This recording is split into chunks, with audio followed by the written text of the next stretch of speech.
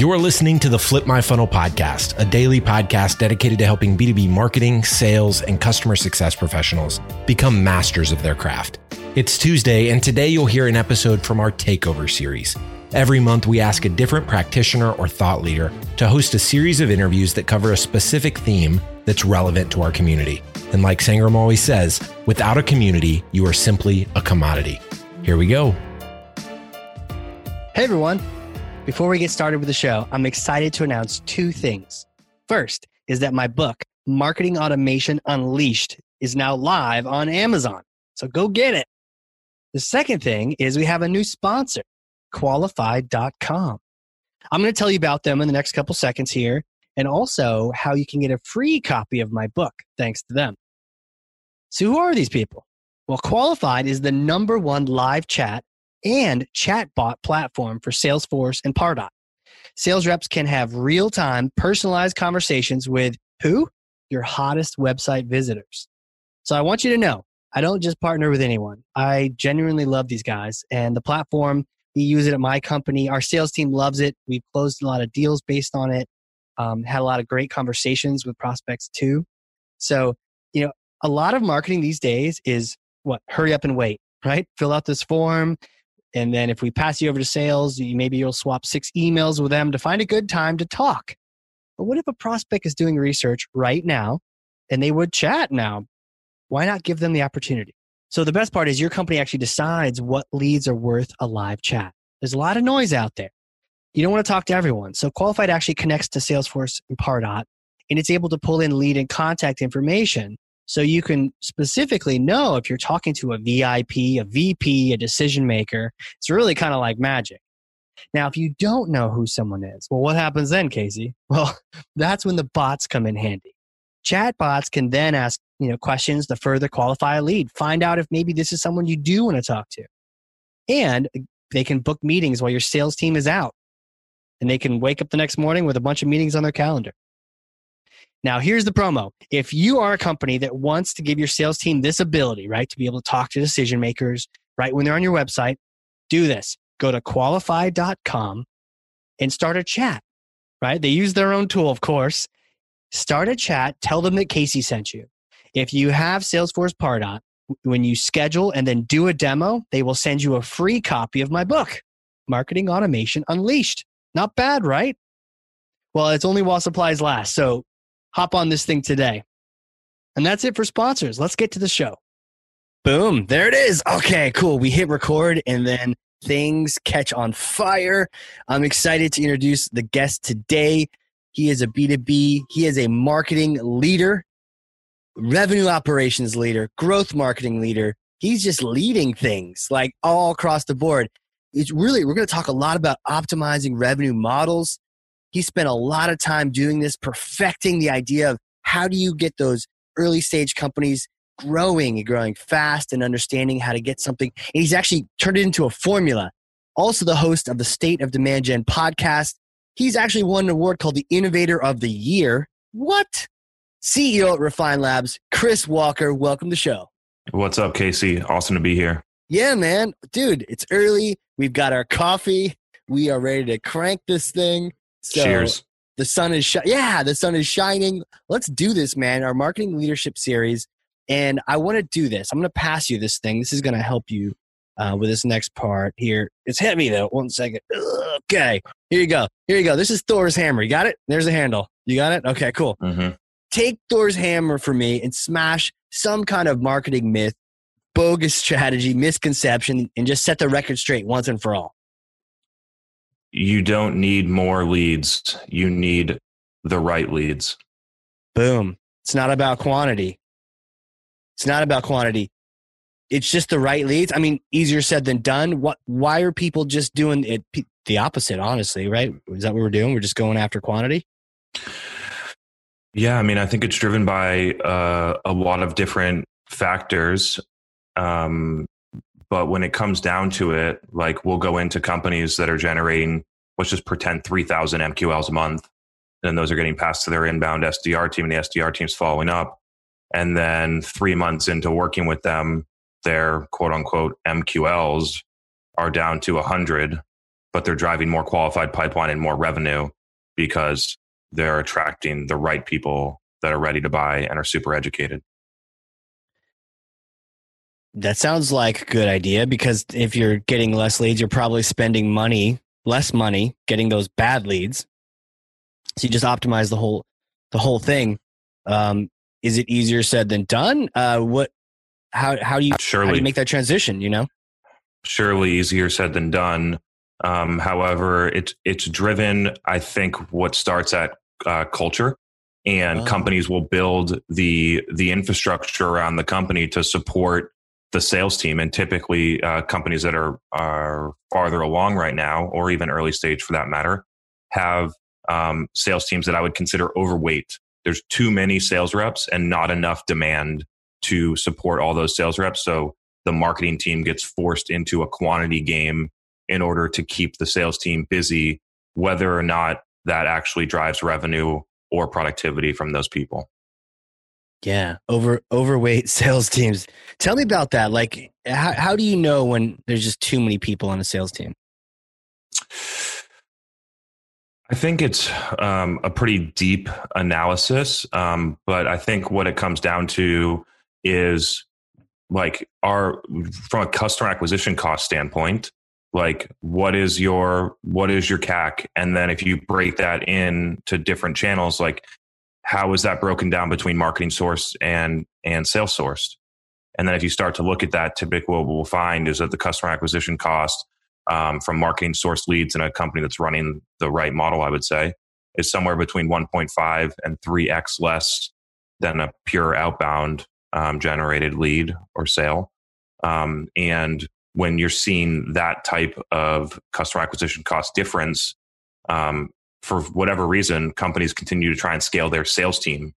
And I've over time learned that it would be much more efficient to scale the marketing engine and continue to tighten that up and drive quality leads. And therefore you wouldn't need so many sales reps to continue to drive your revenue growth, because all the sales reps are being more productive because they're being fed high quality leads that close faster and at a high rate. Yeah. Yeah. Being more productive, right? It's all about maximizing human time. Yeah. And when it comes down to it, because companies have so much capital and money tied up in their overweight sales team, they don't have those resources to invest in fixing their demand gen engine, but then even further downstream to continue to invest in product to build a competitive advantage, to continue to invest in success appropriately to drive customer happiness and overall retention, and then the overall infrastructure of the business that needs to run. And so because companies have so much money in the sales team, it kind of like sucks the ability to build the rest of the business out. Yeah. As you're describing that, I was just thinking, okay, how much is like one salesperson a month? It could range obviously depending on industry, but let's say it's like fully loaded 8K maybe? Or, yeah. What did you say, 8 or you said 7 or 10 to 20K a month? A month fully loaded, 120K a year. Yeah, 120. Okay, yeah. Right. Yeah. It sounds like you've done your math. Clearly, I need to get a calculator. I've gone through this a lot. Right. So, okay. So you said like 10 to 20K. Yeah, I think 120 to 240, depending on industry and performance, fully loaded at the right amount. Yeah. For an okay. AE, See, that's different. I was thinking like 5 at one point, but you're right.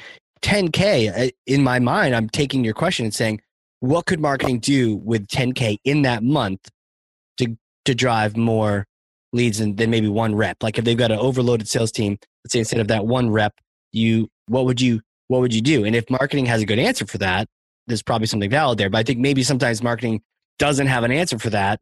They haven't worked with you. They haven't figured this thing out. And so companies are like, well, we can at least add another salesperson there to try to, farm up some leads or dig them out of the dirt. Yeah. It gets further exacerbated when you have 100 sales reps in a $30 million company. And then it starts to like, what is that? 10,000 times 100 people. You're spending $1 million a month on your sales team without travel expenses or tools or management infrastructure and all these different things. And so like, that's when it starts to get really interesting for us. Cause then like, how could you deploy that $1 million a month in a different way?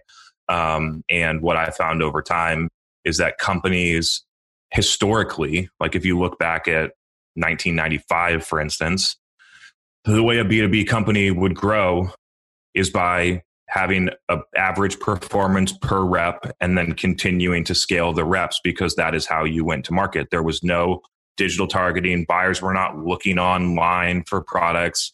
The only ways people would discover products is by having a friend or colleague tell them about it, by walking a trade show floor and discovering it at the industry annual conference, or by having a sales rep either show up at their door or cold call them. Those were the ways to discover a product in 1995 for a buyer. Yeah. However, that's not how it is today. So companies are still thinking about it in that idea. Okay, so we've had this much net new revenue last year on 10 reps. So all we have to do is just scale to 20 reps and then we'll have double the revenue. And unfortunately, that's not how it works anymore. And so because buyers have changed, you actually need to create the demand on the marketing side, which then sales can capture. Sales can create demand. Like that is not arguable. It just doesn't scale linearly. Interesting. Couple points there. When you brought up 1995, it reminded me, I think there was a Facebook post recently where someone said, we right now in 2020, we are as close to 2050 as we are to 1990, which is wild to think about for some of the older people, some of the G.I. Joe generation. Wow. Right. And think of it that way. And then to your point, why are we still trying to sell like none of us have iPhones? Like we all have Palm Pilots.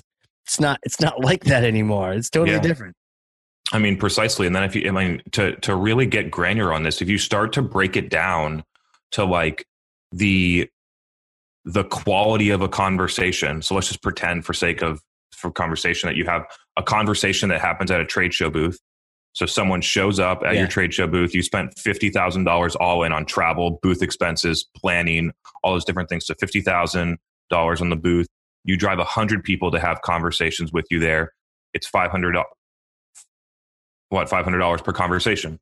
Yeah. And then whatever happens in that conversation. However, what if you could just spend $1 and get that person to watch a video that has the exact same content that's discussed in the trade show booth? And instead of spending $1,000 to hit that one person that has to be in that location, has to stumble upon your trade show booth and you get lucky, versus you being able to give it to them online in a way that they want for 0.1% of the cost. Yeah. So that's the way that I think about it. It's like if you break it down to like the actual touch points, you can just do it in a such more effective manner, which then educates people and then gets them ready for when either you go outbound. So when we do demand gen well, we find it augments outbound efforts. People are more likely and more receptive to outbound, but more so the people that you're driving inbound are 80% done their buying process. And then the salesperson's job is just to help that person buy something, not convince them to buy. Right. And it's a much better place to be as a sales rep, to just help someone buy what they already want versus having to try and convince them that your thing is the right thing. And so I think about it from like a sales rep's perspective, a buyer's perspective, a CEO's perspective. It just feels very obvious to me. If you gave someone the opportunity to either spend $500 or spend $1, and I know it's just an example, but like, hello, you're right. I mean, maybe that video took some, time, some effort, or maybe that cost you like $5,000 or something, but then it's still like, okay, spend $1.25 or $2 to get that one person versus all the time and effort to get the $500 conversation. Yeah. And then how many buyers are in your market? Let's just pretend that there are 50,000 people that could reasonably buy or influence the purchase of your product, and only 100 show up at the trade show booth. Yeah. So you've barely even touched your addressable market with that touch execution point.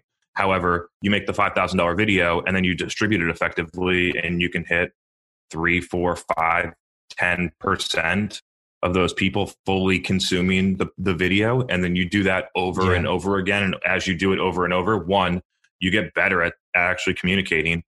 2, you have multiple touch points. And so I have some data that I think is interesting for people to think about that are doing social or online marketing that is not intent-based. So not Google AdWords, I need your software, and then I click on it, but actual like marketing, not direct response.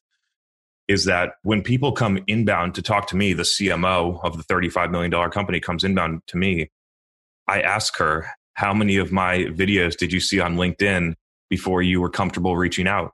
And the average number is somewhere between 30 and 90 for people. And that's a sample size of 15 or 20 VP marketing CMOs. And so like, if you think about that from your buyer's perspective, the idea that you run one cold targeted ad on Facebook and all of a sudden someone's magically ready to buy is just not aligned with how people actually buy things. 30 to 90 of your videos. Yes. I know we're connected on LinkedIn. So are they frequently coming out, or how? I publish a video or a post at least once a day. And because of that insight of that they need to watch 30 to 90, I'm ready to test what, if I post 3 a day, does it accelerate that process? Yeah. Has it? We've been testing on and off. It's actually quite difficult to post 3 times a day. The copy is actually the most time consuming part. So being able to write meaningful copy alongside the video is really what takes a lot of time. It takes 30 minutes to an hour to write a thoughtful post that resonates with people. And so we're hovering at the 1.5 to 2 on average per day, and continue to just work at it. But it's hard to have every post come out with the exact same quality while also scaling quantity. And so that's a challenge that we work with companies on too. Right. Because you could easily say, oh, I heard on a podcast, this guy named Chris said, I need to post a bunch of stuff on LinkedIn, and then people start flooding it, not realizing the actual point of the whole thing is that those 30 to 90 videos, they may have actually watched one, or they may have seen a bunch scroll by, but they actually watched maybe like 5 of them randomly in that pack, and they were all valuable. They actually really helped. The impact of the content matters more than the impression. Nice. As in the number of views impression, or? Yeah. I mean, if someone sees my post, like there's some value to it, whatever intangible value to someone just seeing me on LinkedIn with a post that had 4,000 likes or whatever about demand generation. Right. However, the difference is if they actually consume the 4-minute video, and then the difference in the impact that it leaves versus the consumption of the 4-minute video versus the impression of my name is astronomical. Yeah. And so companies need to think about that too. They're running banner advertisements to show their logo, which has an intangible value, depending on where it's located and how many people actually see it and different things like that. But the real value happens when they see your logo, click on the piece of content, read your blog about a statistic about how CFOs are struggling with this, and they're a CFO and they're also struggling with this. And you show them that there are better ways to do whatever they're struggling with. And that over time, you do 10 of those studies, 6 different feature announcements of different things, a couple case studies of successful companies that did that, partners and integrations that you've done and announced those. And over time, you can, if you do it effectively, you can completely change the perception of a market if the product actually does what you say it does. And so a real caveat to this is like, there's no sense in doing demand generation if you don't have a product that brings value and has to a defined set of people. So you got to have the product first. And then most companies will go sales heavy. I think that it should be marketing heavy, and then sales to support the growth that's created on the marketing side. Oh yeah, totally makes sense on that one. Love the point around no sense in doing demand gen if the product's not there, if the service is not there. And I mean, I've always told marketers, even though it's wild and crazy, like if you don't like your product, if you don't like your customer, then leave, go somewhere else, go somewhere where you like your thing actually makes a difference so that you can make a difference getting people onto it, as opposed to just signing people up for the next ShamWow commercial. Like make a difference with that thing, right? For sure. I mean, anyone that is putting in a significant amount of effort on anything must have some investment in the outcome of whatever they're trying to do. Yeah. Right. And so whether you're a seller, a marketer, the CEO, the janitor, like you have to have an attachment to, so that you're excited to come into work every day. And if you don't feel the impact other than making your money, and a lot of people are driven by money, and that's fine. But if you don't feel that impact, maybe you should find a place where you can find that, because you're going to have a lot more happiness and drive to accomplish whatever you're trying to do. Oh, for sure. For sure. Yeah, money's cool, but when you're staying at home and like, there's nothing better. I mean, you can't join the Peace Corps, but you could, but if the next best thing might be actually working in a company where you care about the people you're trying to help and the customers and all that. Question for you, the videos on LinkedIn, any tips? Like someone who's like, okay, I want to start doing these a la Chris Walker style, other than like have a great hairdo at the start and solid mic set. Any tips you have for people? I've heard make sure it has impact. You have an aha moment in there. Anything else we should be trying to do?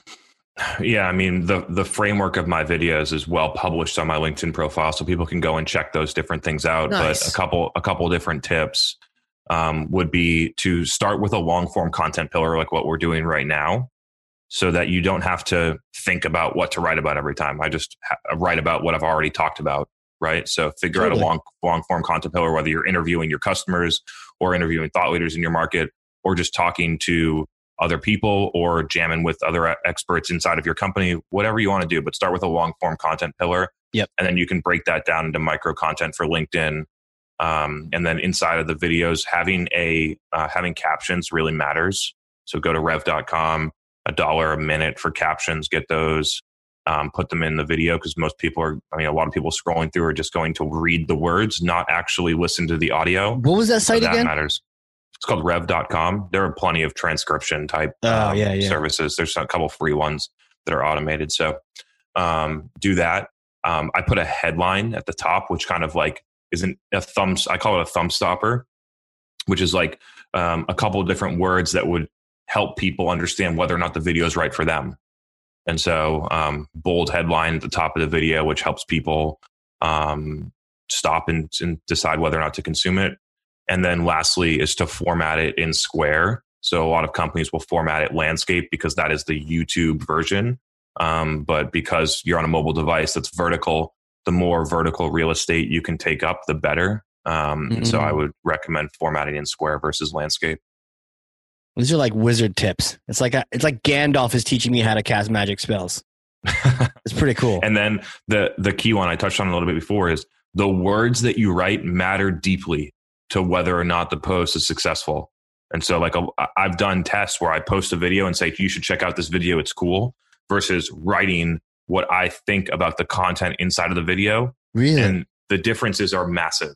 Because a lot of people won't even watch the video. They'll just read what you post. And so actually being very thoughtful about what you write inside the post is a critical factor to success in LinkedIn organic. Got it. So don't just pull like an Ali G, be like, yo, check out this post. It's amazing. Smiley face, emoticon. Or if you're like, hey, this post is about this. This is what it's almost like, do you repeat yourself or do you just? I mean, sometimes I can either paraphrase or take a key idea out of the video and then kind of like expand on it inside the post. But a lot of companies will be like, we had this cool event and we did this, and go and check out the content and move them off the platform. And what I found over time is that a lot of people don't want to leave. And so companies will, instead of actually saying something inside of the post, they'll just like have a little description, which is why no one's actually going off to your site to read it. Like I do all the work inside of the platform. If someone wants to go and listen to the podcast, I'll drop the link in the podcast in the comments. But I don't expect that a lot of people will do that. Right. And so I try and get everything done, can communicate the entire message on the platform. Right. You're right. Everyone's trying to get you to the next platform. Go listen to this podcast. Trying to move you off, subscribe to our newsletter, come and read this blog on my site. The LinkedIn algorithm deprioritizes links that are embedded in posts. They want people to stay on the platform. So you might as well work within their guidelines. And then secondarily, like this organic strategy on LinkedIn is not the same strategy that we use on Facebook paid. And so like there's so many different nuances on what channel, whether you're paying for it or it's organic, and all of these different nuances that most people are not inside doing the work enough to even understand.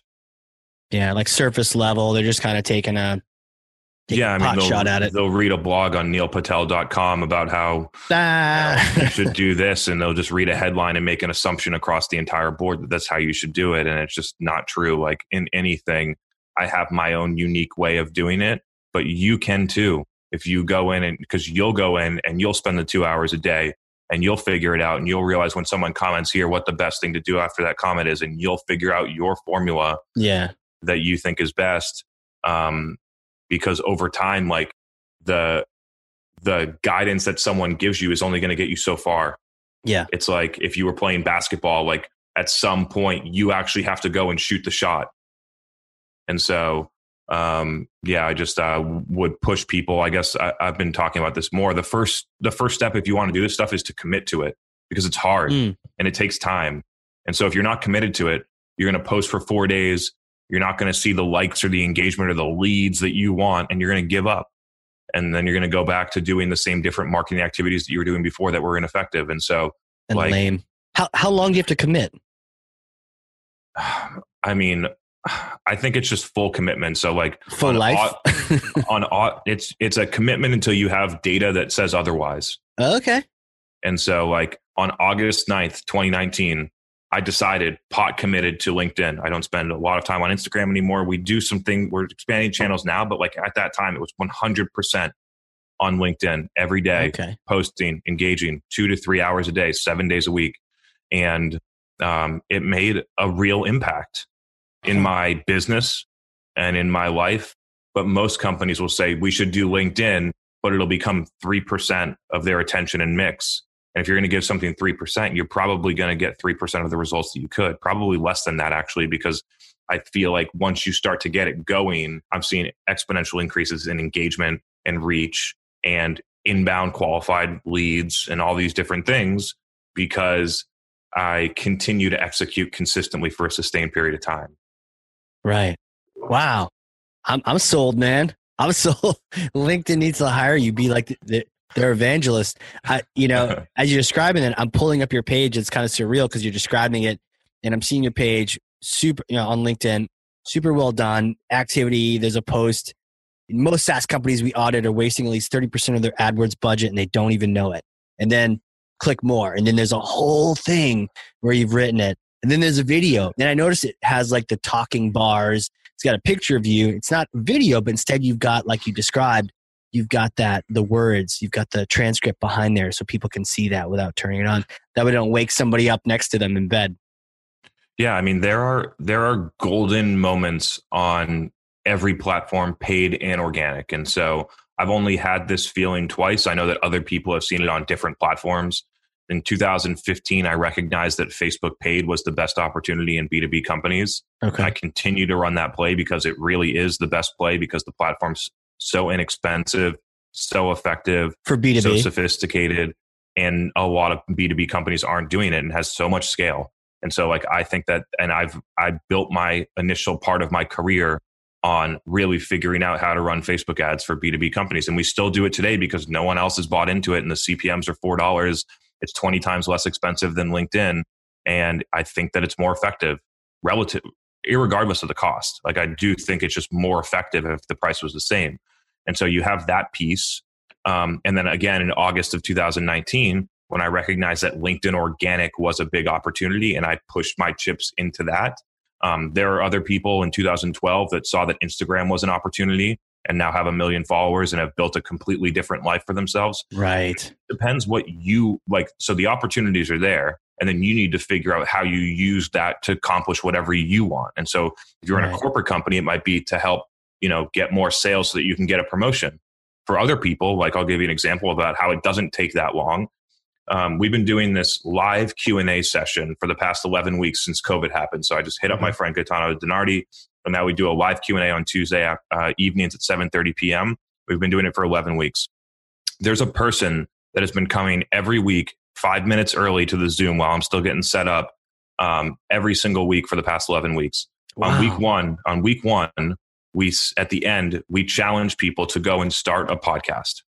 He took that, started a podcast. By week 2, he was on episode 5. By week 3, he was on episode 10. And now fast forward to week 11, and he just went from his job at a director, stuck in his job as a director of marketing, and just got a VP level job in 11 weeks just by being active on LinkedIn and publishing content and demonstrating that they can do it. Yeah. So that was 11 weeks. That's a success story of someone that just saw the opportunity, followed some guidance, and did the work. And so like, I love celebrating those things. That's a lot of the reason why I post on LinkedIn, like half because I like to be an expert in the things that I tell my clients to do. So I want to be able to know the platform better than anyone. Right. That's one. Two, it generates business opportunities. And three, I get messages from people all the time that say, I just got this promotion. I owe it to you. And I say back, like, you owe it to yourself. Like, I gave you the information, but everyone has access to the information that I just sent, and no one uses it. You did. Right. Congratulations. Right. So true. So true. So it's like knowledge is power, sort of, but you got to use it. And so many people can have this knowledge. To your point, read a blog post, listen to this podcast, but then take action. And that particular person listened to you in that Q&A, did the challenges. Sometimes there's like worksheets, or there's like challenges at the end of each chapter in books. And some people are like, yeah, cool, whatever. But the people that actually take the time to take that extra effort, they're the ones that end up being above the crowd. It's crazy. Yeah. It's crazy. It's awesome.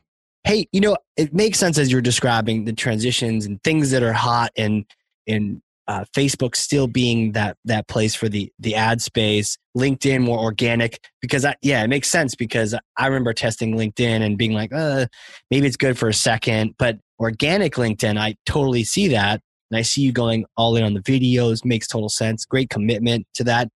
What's like just a transition? I don't want to give away all the secrets, but like on the Facebook side, when you think about Facebook and the ad side, how do you approach that, and how is it different from all the other ad platforms? Yeah. So the core difference in the way that I use ad platforms versus 99.9% of people, especially in B2B, is that I use ads to distribute content, not to drive direct response conversions. And so I know that if I am able to deliver information about this clinical trial for our product that we're selling into hospitals, and I can get the medical director at that company to read it, because I know what the cost per click is, and I know I can watch time on page, and I see the average time on page, so I know people are consuming it. And if I'm paying $1 to have the medical director at whatever hospital read that thing, then that is worth the $1 to me. But other people, because they don't think about it in that granularity, I think about it as guaranteed communication. Like, I know that I'm going to be able to deliver this message to you. Whether or not you click on it is predicated on how good I am at delivering the content inside the platform. However, most companies will only run these types of ads as a way to get leads. And when they do that, they're going to end up getting leads for whatever price, 40, on Facebook, sometimes like $5 to, and then on LinkedIn, it can be up to $500. So there's a big range. The problem is that, because especially in complex B2B, if you're not selling like a self-service or freemium SaaS tool where someone can get into the product straight away, if it's a complex B2B sale, it's just not aligned with how people buy things. And that shows, and that presents itself in how those people move through a sales funnel. Because I've done the test. That? So I know that when I'm on Facebook or other buyers are on Facebook, they are not looking to get a demo of my product. Right now. But we can show them a video and then say, hey, come get a demo. And a lot of people might think, okay, this video is interesting. The challenge is that they don't have a sense of the cost. They don't have a sense of the implementation time. They don't have a sense of whether they think it looks cool, but they don't have a sense of whether or not it solves their pain, whether it integrates with their other tools, whether or not their team's going to buy in, all these different things. And so you run that thing, and your conversion rate from that all to actually create an opportunity is going to be low. Yeah. It's going to, like, the amount of people that your sales team's going to call and they're going to say, oh, I don't even remember filling out that form, I'm not interested, is high, like very high, more than 50%. And then the people that do get through are going to close to revenue at a super low rate, because it's not aligned with how people buy things. And so instead of running these ads and collecting leads at $100 that are going to, one, not make it to an opportunity, and two, not close to revenue, and just end up wasting either my SDR or my account executive's time. A waste. So you look at that all-in cost. One, it's just the cost of the wasted ad spend to hit a metric that doesn't actually lead to the metric that you want, which is revenue. And then two, all of the wasted time of your people following up, which is a hidden cost. It's a hidden cost of the wasted time. It's a lost opportunity cost of what else they could be doing with that time.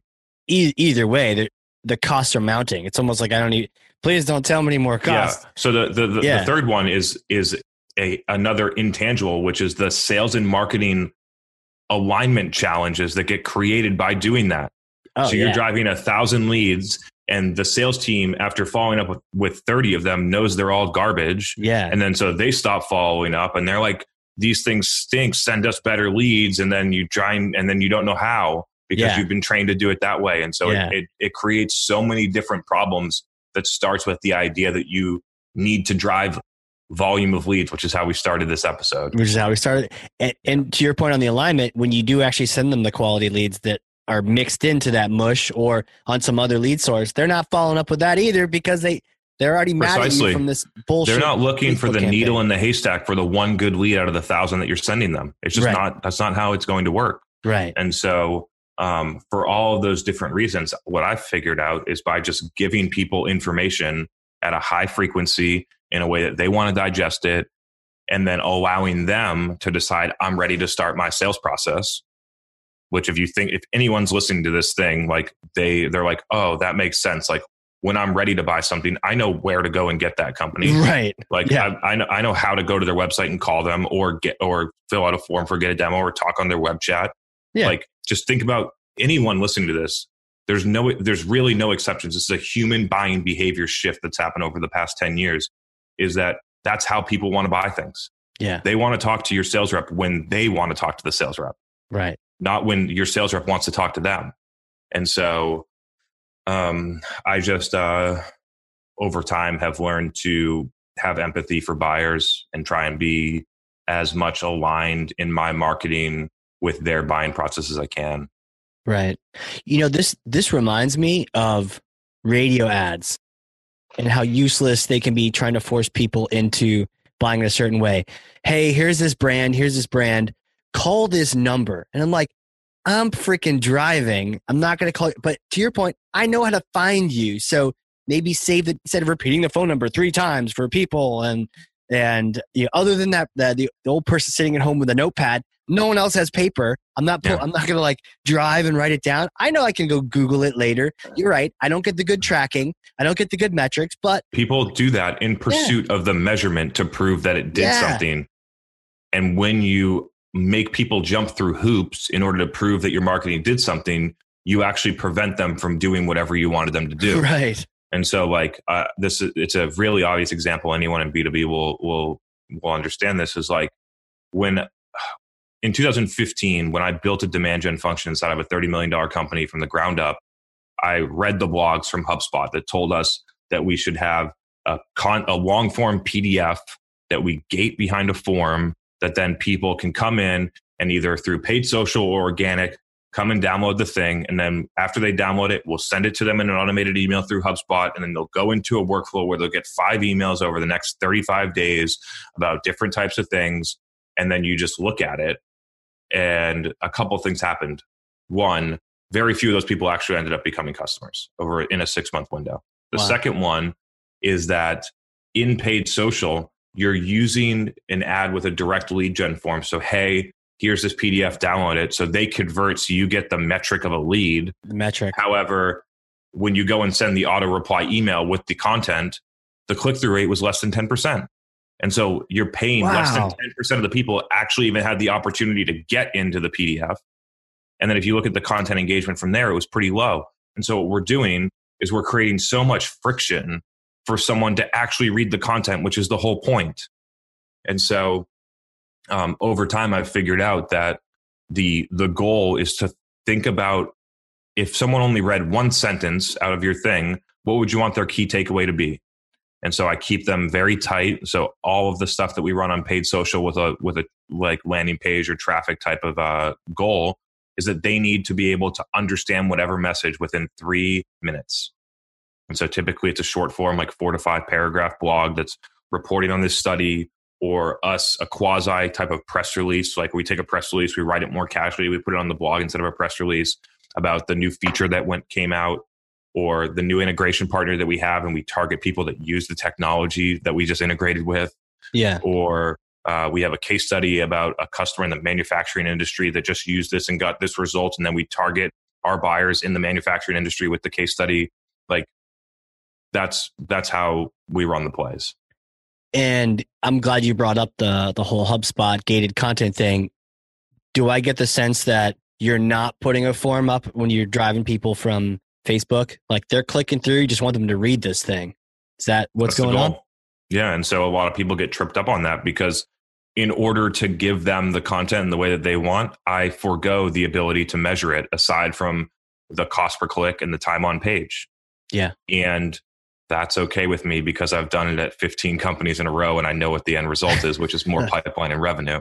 And so, and I know that there's more pipeline and revenue, one, because I measure it, but two, it just makes sense. It just makes sense that if you can educate people at scale about what your product does and who, how to use it and who's had success with it and what big customers you have and, how it's differentiated and what pain points you solve. Like if you can do all that stuff, but do it in a way that's educational and not salesy, which is another place. If people try and do this, they're going to end up going into full on sales mode, trying to convince someone from never heard of you before to wanting to buy your $50,000 software tool in one blog post. And that's not going to work either. No. And to be fair, if you've got some kind of tracking tool behind the scenes on that page, they eventually come back later on. You'll maybe have them cookied. So maybe you get some of those metrics later on. But unfortunately, it doesn't usually happen like that. No, it doesn't. No, there's a couple just write things. it off. 99% of or more of the traffic generated through these ads is going to be on anonymous mobile device visits.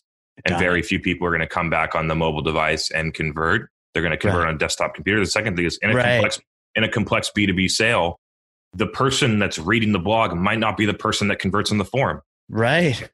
What we found is like we were at one company, we were trying to sell to the director of respiratory therapy, director of respiratory medicine, but we would be advertising to all of the respiratory therapists that work underneath them. Because what I've learned is that everyone wants to sell to the CFO or the CIO, but the people underneath them actually tell them what decision to make. True. So I've started not purely, but like focused a lot more on advertising to the influencers in the organization that then can help the person that quote unquote makes the decision, help them make that decision or at least get it on their radar. Yeah. So you make this move in your company because Chris told you to, and then how do you not get fired because you don't have the metrics that you used to have, kind of thing? Like give it time and then things are getting better and that's how you know it's working? Or you just said I did this 15 companies and it's working. How does everyone else use this and how do they justify? And we're always trying to justify our jobs and all that kind of thing. Yeah, I think the first step, which is the one that I took, is to use data to demonstrate to executives that what we're doing right now isn't effective. Okay. And so it's not like so just go in and show them the last campaign you did with the ebook that you ran $100,000 in media against on LinkedIn and got 2,000 leads. Let's pretend $500 a lead, and then look at what happened to those 1,000 leads. Yeah. How much did you spend? $100,000. How many people made it into opportunities? Where are they in the pipeline? How much pipeline was created? How much revenue was created? Right. And look at that in whatever your sales cycle is. Look at that at 2x your sales cycle length. Give it like a fair amount. So if you're in a 90-day sales cycle, give that 6 months to play out, and then just be transparent about it. Okay, so we did this execution, and we created. We spent $100,000. We created 3 opportunities. We won one deal for $6,000. But we spent $100,000 and all these different things happened. And so like, I'd like to run an experiment of maybe a better way to do it because it doesn't feel to me like this is working. And you can do that with any execution. Trade show boosts is the first one that I attacked in 2015 because there was so much money being wasted there. Oh, tell me about it. Those things are like castles. They're expensive, right? Instead of going to 12 trade shows a year and spending on average $25,000 a month on those booths, and then all the travel costs of your reps and your marketing team and the distraction that it creates in planning them. Yeah. What if you just went to 2? Okay. And then if you just went, instead of going to 12 trade shows, you just went to 2, depending on how much money you're spending on them, you've probably opened up somewhere between $500,000 and $2 million in budget to use somewhere else. Right. And so, and it's not to say that you can't go to the event. Like, I'm actually pro going to the conferences where your buyers or thought leaders or partners are. I'm just against spending $50,000 on a booth that is not needed in order to have all of the success of the event. You just need to be there and have a plan and know the right people and know how to interact and know how to create content and know who's in your pipeline and how you need to meet with them and all those different things. You don't need a booth. People are not showing up at your booth waiting, like hoping that they can find something new to buy things. Like, they're going to look on the internet. And so they might want your stuffed unicorn. Like, I know sometimes I've been to like Dreamforce and I'll even just tell people like, look, can I have this unicorn? It's for my kids back home. Like, scan me, but I'm literally going to unsubscribe, or they call, hey, you want to buy this 50 grand software? No, I just really wanted that really cool stuffed animal, Yeah. And so the first step is just demonstrating that what's happening today is ineffective and try and quantify how much money is being wasted. And maybe in there, you're going to find one thing that's working. Yeah. Like, maybe AdWords is working. Okay. And then maybe you should try and initially take some of the budget from trade shows and try and make AdWords work even better to drive more revenue. Like, maybe that's probably a common thing some people would find. And then from there, it's using that data to align the executive team on what actually matters. And what actually matters is revenue, not the leading metrics that they think lead to revenue, because it doesn't map that way. Like, you could if you had 10 good leads, you'll probably get more revenue than 1,000 ebook downloads. And so, like, a lot of people don't think about it that way. And so it's like, instead of going for, like, right now we created 36,000 MQLs last year and we closed 30 deals, whatever that win rate percentage is incredibly low, like less than 0.1%. So, like, there's the wasted sales team's time. Like, what if we set a goal of trying, for all the leads we generated, trying to win them at 10%.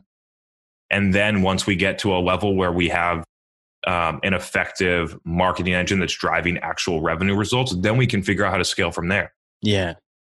But why are we scaling a channel? Like, this happens in a sales channel. This happens in a marketing engine. Why are we scaling a channel that's already so inefficient? Because as you scale it, it's going to get more inefficient. True. So, yeah. Oh, this works 1% of the time. Well, let's do it 1,000 times more, and maybe it'll be probably a less percentage if you do the math after that. Yeah. Wow. Well, and it's not easy, because I think a lot of the times we kind of rely on measurement to help us feel more comfortable, like we're making a difference and trying to calculate ROI. And I mean, that thing you said earlier just still sticks in my mind, that when you put the measurement first and it is actually preventing you from doing the thing that you're measuring in the first place, then it's a problem. Because you spend so much time talking about the phone number that you don't actually communicate whatever you were trying to accomplish. 100%. Right? And so, like, yeah. Well, we only have 15 seconds, because the other 15 seconds is our phone number and our web address and .com, HTTP : really? You're going to say the whole thing? Like, no, they'll find you. They'll find your brand. They'll Google you on their phone if they want to. Crazy. I could see how you could have a lot of fun, because just thinking about it, there's so much bad marketing out there. There's so many opportunities to do it right and to actually see a big improvement in how it's done. It's just, we need to change what we're measuring and why. And so, like, in 2015, when I was running Facebook ads targeted at respiratory therapists, I knew they were working because there was 500 respiratory therapists commenting on the ad, asking questions, saying other things, like tagging their boss, asking someone at a different hospital what they did. That's how I knew it was working. I didn't need a lead number. I knew that people were engaged, and I knew that when they're engaged, they're learning and they're sharing, and it's creating word of mouth and internal discussions about whether or not they should continue to do it the way that they're doing or look at a different option. Yeah. We need to look at the effectiveness of channels based on the effective communication inside of the channel. Like, when it comes down to it, all the digital infrastructure does is allow us to scale our ability to communicate. Yeah. And so if we're trying to scale our ability to communicate, like, I just want to be able to have your attention and for you to take away whatever I want to communicate to you. And then after that, it's up to you about what you want to do. So last question on that. Yeah, let's do it. We're kind of jaded on advertisements, right? Especially in marketing. There's probably going to be something if you click on that. How does your ad, do you say like no forms, or like, do you say like this content's for you? We're not going to like stick you to it. We're not going to make you fill out your mother's maiden name to get this information. How do you compete, at least, and not look like everyone else is just trying to suck you in and get your information and cold call you the next day? Because I know that people are in their Facebook newsfeed looking for either information about their friends or looking to learn something or see the news. And so I position the content as if it was news. News. And I use non-branded images, like if you think about this as a marketer, think about it like you're a New York Times reporter for your industry or for your company. And then say, so the example would be, the New York Mets have success with blah, blah, blah software tool. And then the picture would be of a baseball field, not of a branded image of your company. Yeah. And then someone clicks through and they read the article, and it looks like just if they clicked off onto the New York Times, except without all the garbage banner ads. And then they get to consume the message. And then what happens after that is 99% of people don't click get a demo, don't click any of those things. They go back to whatever else they were doing. Back. Yeah. However, you've accomplished the goal that you set. Right. You wanted someone to read that and understand it and have a takeaway about it, an impression on your company. And if you did that, then you've been successful. Right. Wow. Good stuff, man. There's so many cool ideas and different things. It's like, I don't know if people listening are like me, but I'm like, okay, I'm going all in on LinkedIn organic, and this Facebook thing sounds fun, done right. And you know what? I think we all kind of prefer the non-grimy marketing, right? The marketing that is just the way we'd want to receive it.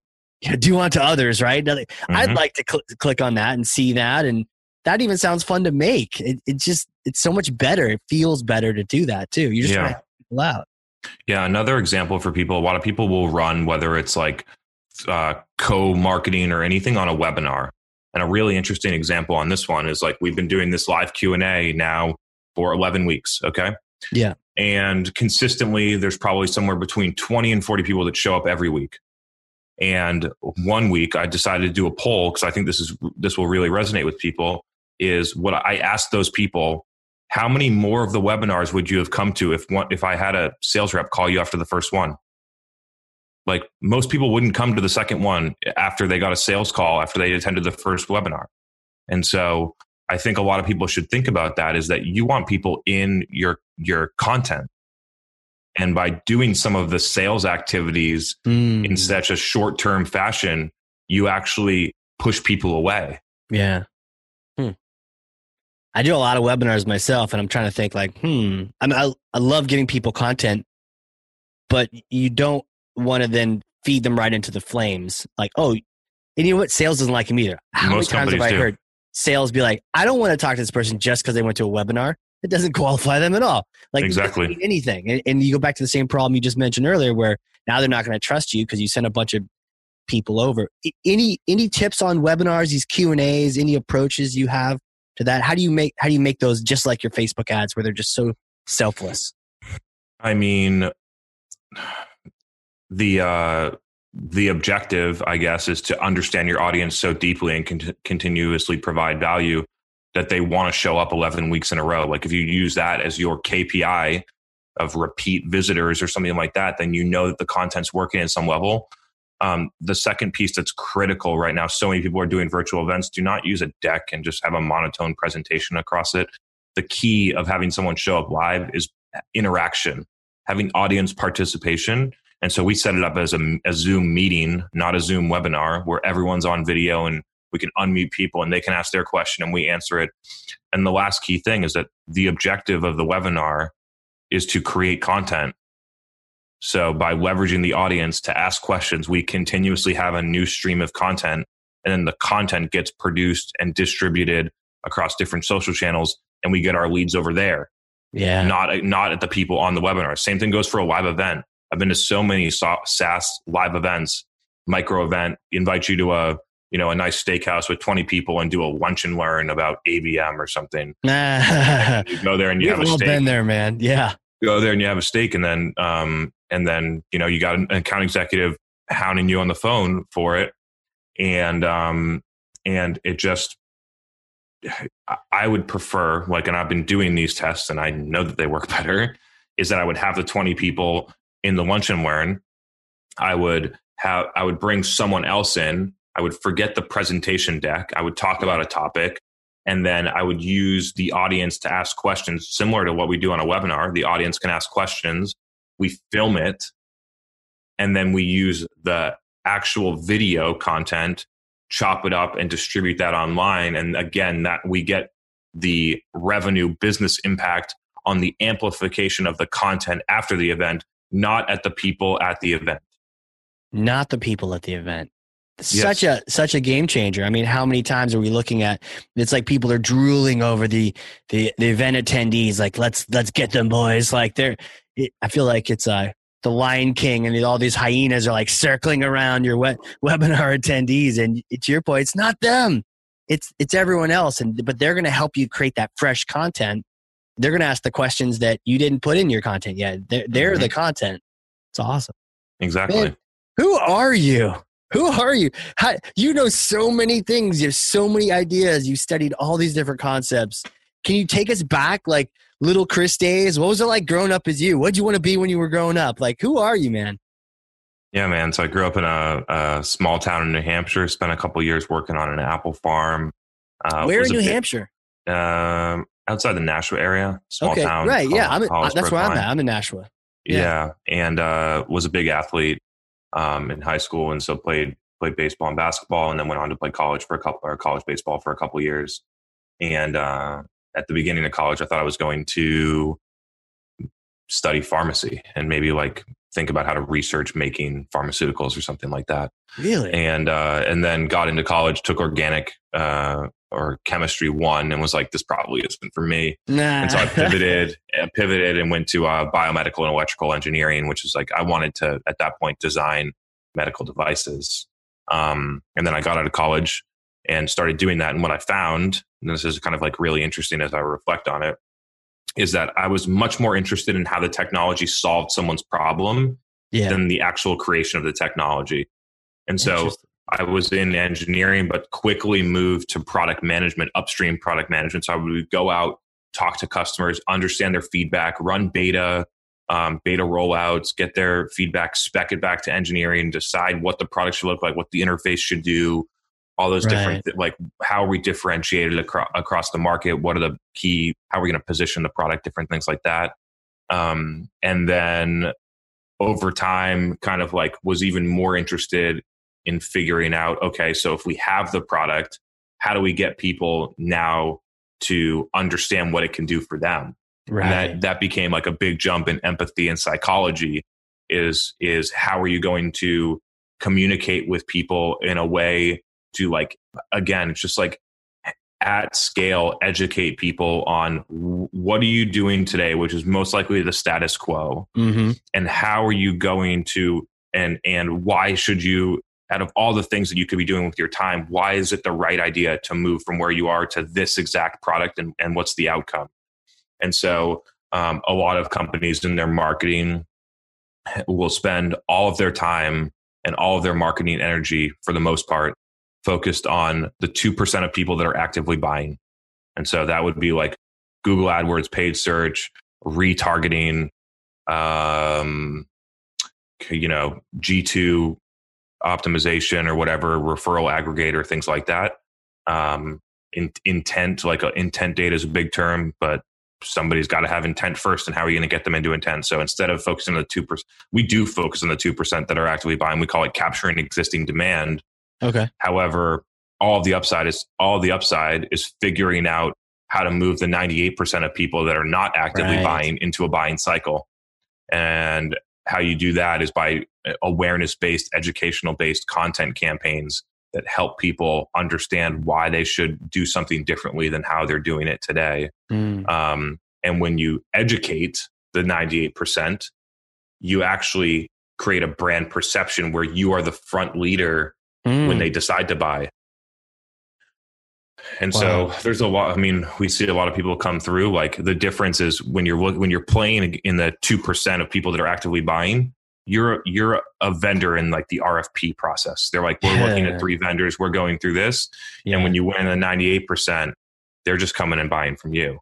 Right. Like, that's a good point, man. Cart before the horse. Like the demand is cool and knowing that they're buying, but yeah, now you're at baseball tryouts, man. You're just one of the numbers. You know, you got to get out in front of it.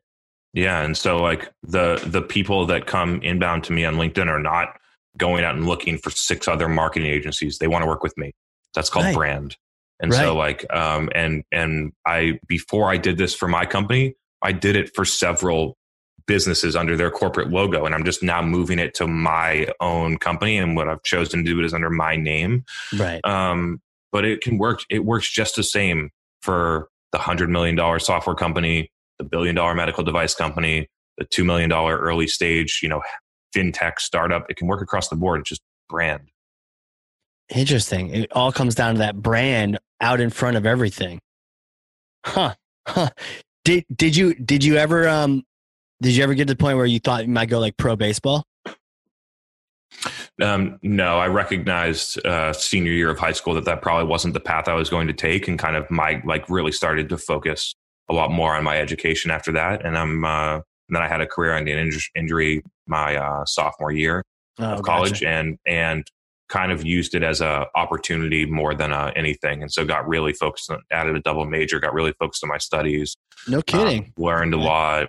Yeah, took some different leadership opportunities, took some internships where I could learn, started a couple side businesses. And so like all those different things are all components of who I am today. Yeah. So that you could have been spending that time, if you hadn't got injured, you'd still be probably spending so much time in the athletic side.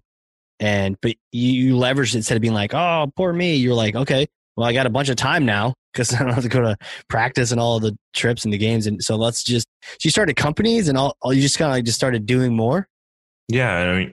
I mean, we will never know what the outcome is, but like I got a lot out of the athletics too. Hard work, teamwork, going up against adversity, all these different things that I think also make me who I am today. And so just kind of like, looking at was the situation today and what can I make out of it? Yeah. Did you have to do organic chemistry? No, I did just basic chemistry 1 and 2 and then got out of there. Okay, cool. I was saying it murders college students, I hear. It wasn't in the cards for me. Well, I got a hypothetical for you. If you can, COVID and all, we're all kind of stuck in our places, but I may have a time machine up in Nashua, New Hampshire. So let's say everything's better, back to normal or whatnot, new normal, whatever it is. Come up Nashua, get some apples from the orchard, and you use my time machine. You go back in time and you talk to yourself. Either, you just graduated school or sometime in school or some point around that early in your life. What would you say to yourself? Any advice you'd give yourself? Do more of this, do less of that? Focus more on the people that you work with. Huh. At the beginning of my career, I was, and this is not a regret, it's just a reflection, is that for sure. I was very focused on building my skills, and not enough focused on the organizational change component. Like I'm an innovator. Like I really like to go in and look at how things are doing and figure out what are the most important problems in a business and solve them. And it just so happens that the most important problem in most businesses today is marketing. And so like being able to figure out how to communicate in the way that I do now, which helps people understand where they are today and where they could go. Yeah. And being able to have a lot more empathy for how they feel and how resistant they are going to be to change and how that's going to affect them. is something if I was 18, I would probably spend more time on early in my career. Wow. Yeah. The people you bump into and it ends up being a smaller world sometimes. And, I think on LinkedIn, when I was looking at you earlier, we're connected to 251 people, this mutual connections, right? It just is such a small world in the marketing world, both in the Boston area. So that helps. But you're right, man. The people are important just as much as the skills. Craziness. Yeah. And it really matters. Like, I think for people that are younger, like it's almost like not who you know, but one, who knows you, and two, what you can do for them. And so like when I was 23, I did not have a lot to offer to the CMO. Right. But now I do. And so like, it's not just having the relationships for the sake of having them. Like in order to really have a place where people know about you and want to work with you and all these different things, you have to have something to offer that is unique and brings them value. Right. Yeah. Man, do you have time for anything else outside of work and all these amazing content campaigns? What do you do for fun? Do you still play ball? I don't play basketball. I exercise a lot. So I'm a big runner and use that as like my 6 a.m. kind of like thing to get my day set. So I do that 7 days a week. We'll occasionally take off a Saturday, but for the most part, it's 7 days a week. How far? It depends. So usually, some days it's like a workout in 2 miles. Some days it's like a little workout in 7 miles. And so, it varies. I don't do a ton of long distance anymore. And so, yeah, the exercise mainly because I love how it makes me feel. Yeah. And so I feel like I'm so much more creative, resistant to like stressors and different things like that I get a ton of benefit from. And also just getting your day started and having a routine, I think is super important for productivity. And so we'll exercise a lot.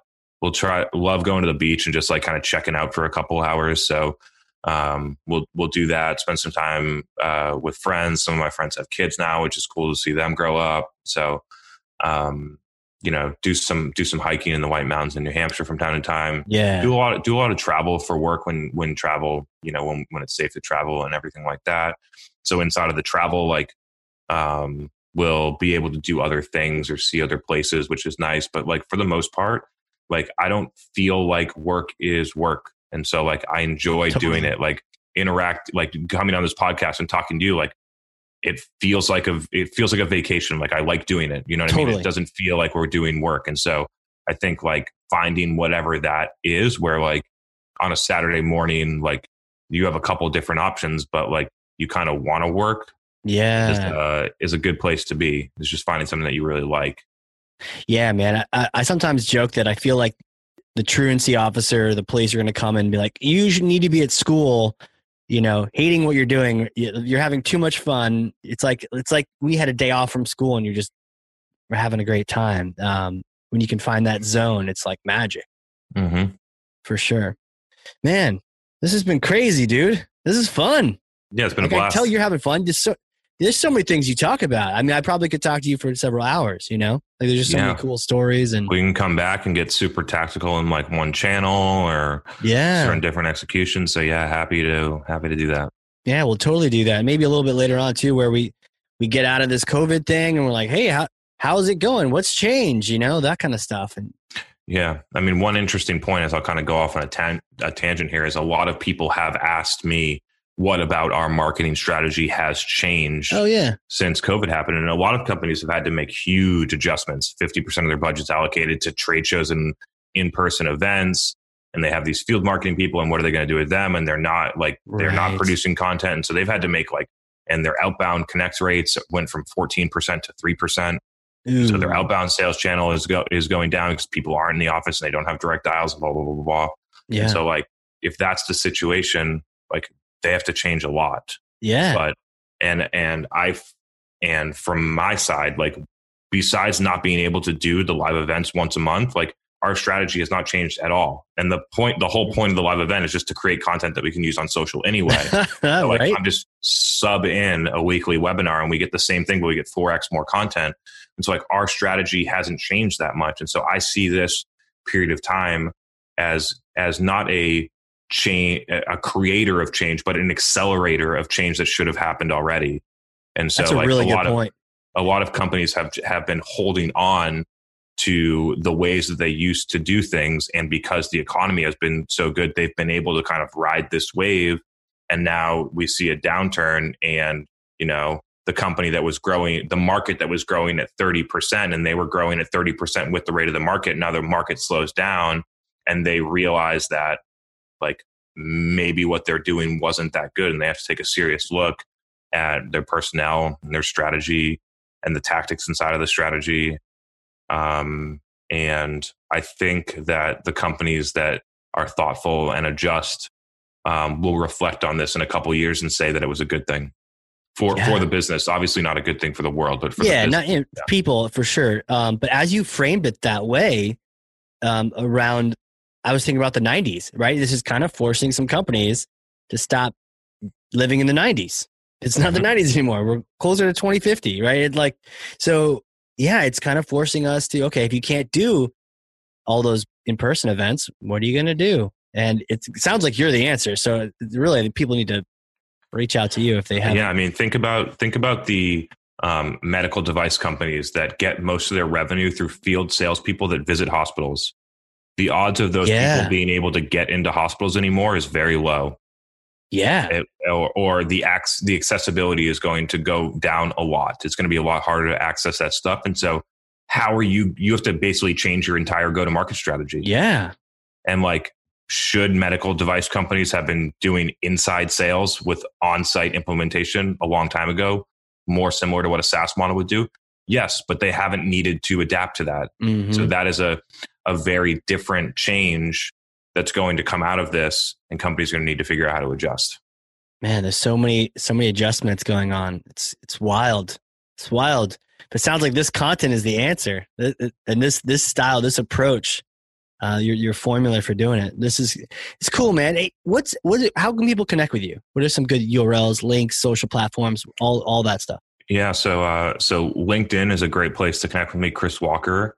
And then we have our podcast called the State of Demand Gen Podcast. We're publishing 3 to 5 episodes a week. They're all somewhere between 30 and 90 minutes, like a lot of deep tactical knowledge. And that's accessible on all different platforms. Are those like interviews that you sharing what you just did today, that kind of thing? Yeah. So when I'm a guest on podcast, when we do live events, we'll rip the audio from a fireside chat with somebody and like the sales expert or something like that. We'll rip the audio for that. Our audio from our Demand Gen Live Q&A sessions will go on there. Smart. Our interviews that I'll do with industry experts will go on there. And so like all that different stuff gets mashed up into the podcast. And we publish, like I said, 3 to 5 times a week. And Apple and Spotify are the main channels that we're using right now. Right. So that's good. And then the company is refinelabs.com. Refinelabs.com. Sounds like there's a lot of refining that needs to happen. But now is a great time to do it. Man, this has been fun. Thanks for hanging. Thanks for chilling with me on a Thursday morning. Yeah, this was great. Got through a couple coffees, which was nice. I forgot to ask, what was that coffee you were drinking? Because I saw it was this cool little bottle. It was like a witch doctor bottle. It's called the Starbucks Cold Brew. It's just a Starbucks Cold Brew? Yep. Well, those things are powerful, man. How many do you have? Yeah, man, I'm feeling good. I think I've had 3 so far today. But they're like stronger than regular coffee, right? I like it that way. You've had like 3? Yeah. That's awesome. So it's been awesome to be here. We'd love to be back sometime. Hope that the people listening to this found like 1 or 2 little nuggets that they can go and use, whether that's like LinkedIn content or changing up their webinar strategy to not pass those people to sales, or to think about trying to go into Facebook Ads Manager and just the exercise of seeing how many people with the job titles of the people that you're going after are available on Facebook. That was really eye-opening to me. It would take you 5 minutes and a couple Google searches to do that. Yeah. So I hope people took something valuable away from this. I know I did. I literally have 2 pages of notes. I've ran out of space. I'm writing in like the margins and stuff and drawing pictures. So my advice to those people listening, if you did learn something, because I know you did, then share this with other people. Be a thought leader yourself. And in just like what Chris is talking about, don't just blast it out. Don't just put a link. Write something on LinkedIn. Like write your takeaways on there. Post a picture, screenshot or something, as opposed to link to the episode if you want. But put your thoughts on there and tag us, and we're happy to hop on there and comment too. Chris, it's been awesome, man. Thanks again. I can't wait to chat with you again on this. Yeah, I can't wait, man. Thank you. All right, cheers. For everyone else listening, this has been the Hardcore Marketing Show. We will catch you all next time. All right, a big thank you to today's sponsors. Cheshire Impact, helping marketers and sales win, maximizing the use of Pardot and Salesforce. And a big thank you to Qualified.com, the #1 live chat and chatbot platform for Salesforce and Pardot. Remember the giveaway. If you have Salesforce Pardot and you want a free copy of my book, Marketing Automation Unleashed, then you go over to Qualified.com, engage in a chat, do a demo, and tell them that Casey sent you, and that book will be on its way to your door. All right. We'll see y'all in the next one. You've been listening to the Flip My Funnel podcast. To make sure that you never miss an episode, subscribe to the show in your favorite podcast player. If you have an iPhone, we'd love for you to open the Apple Podcasts app and leave a review. Thank you so much for listening. Until next time.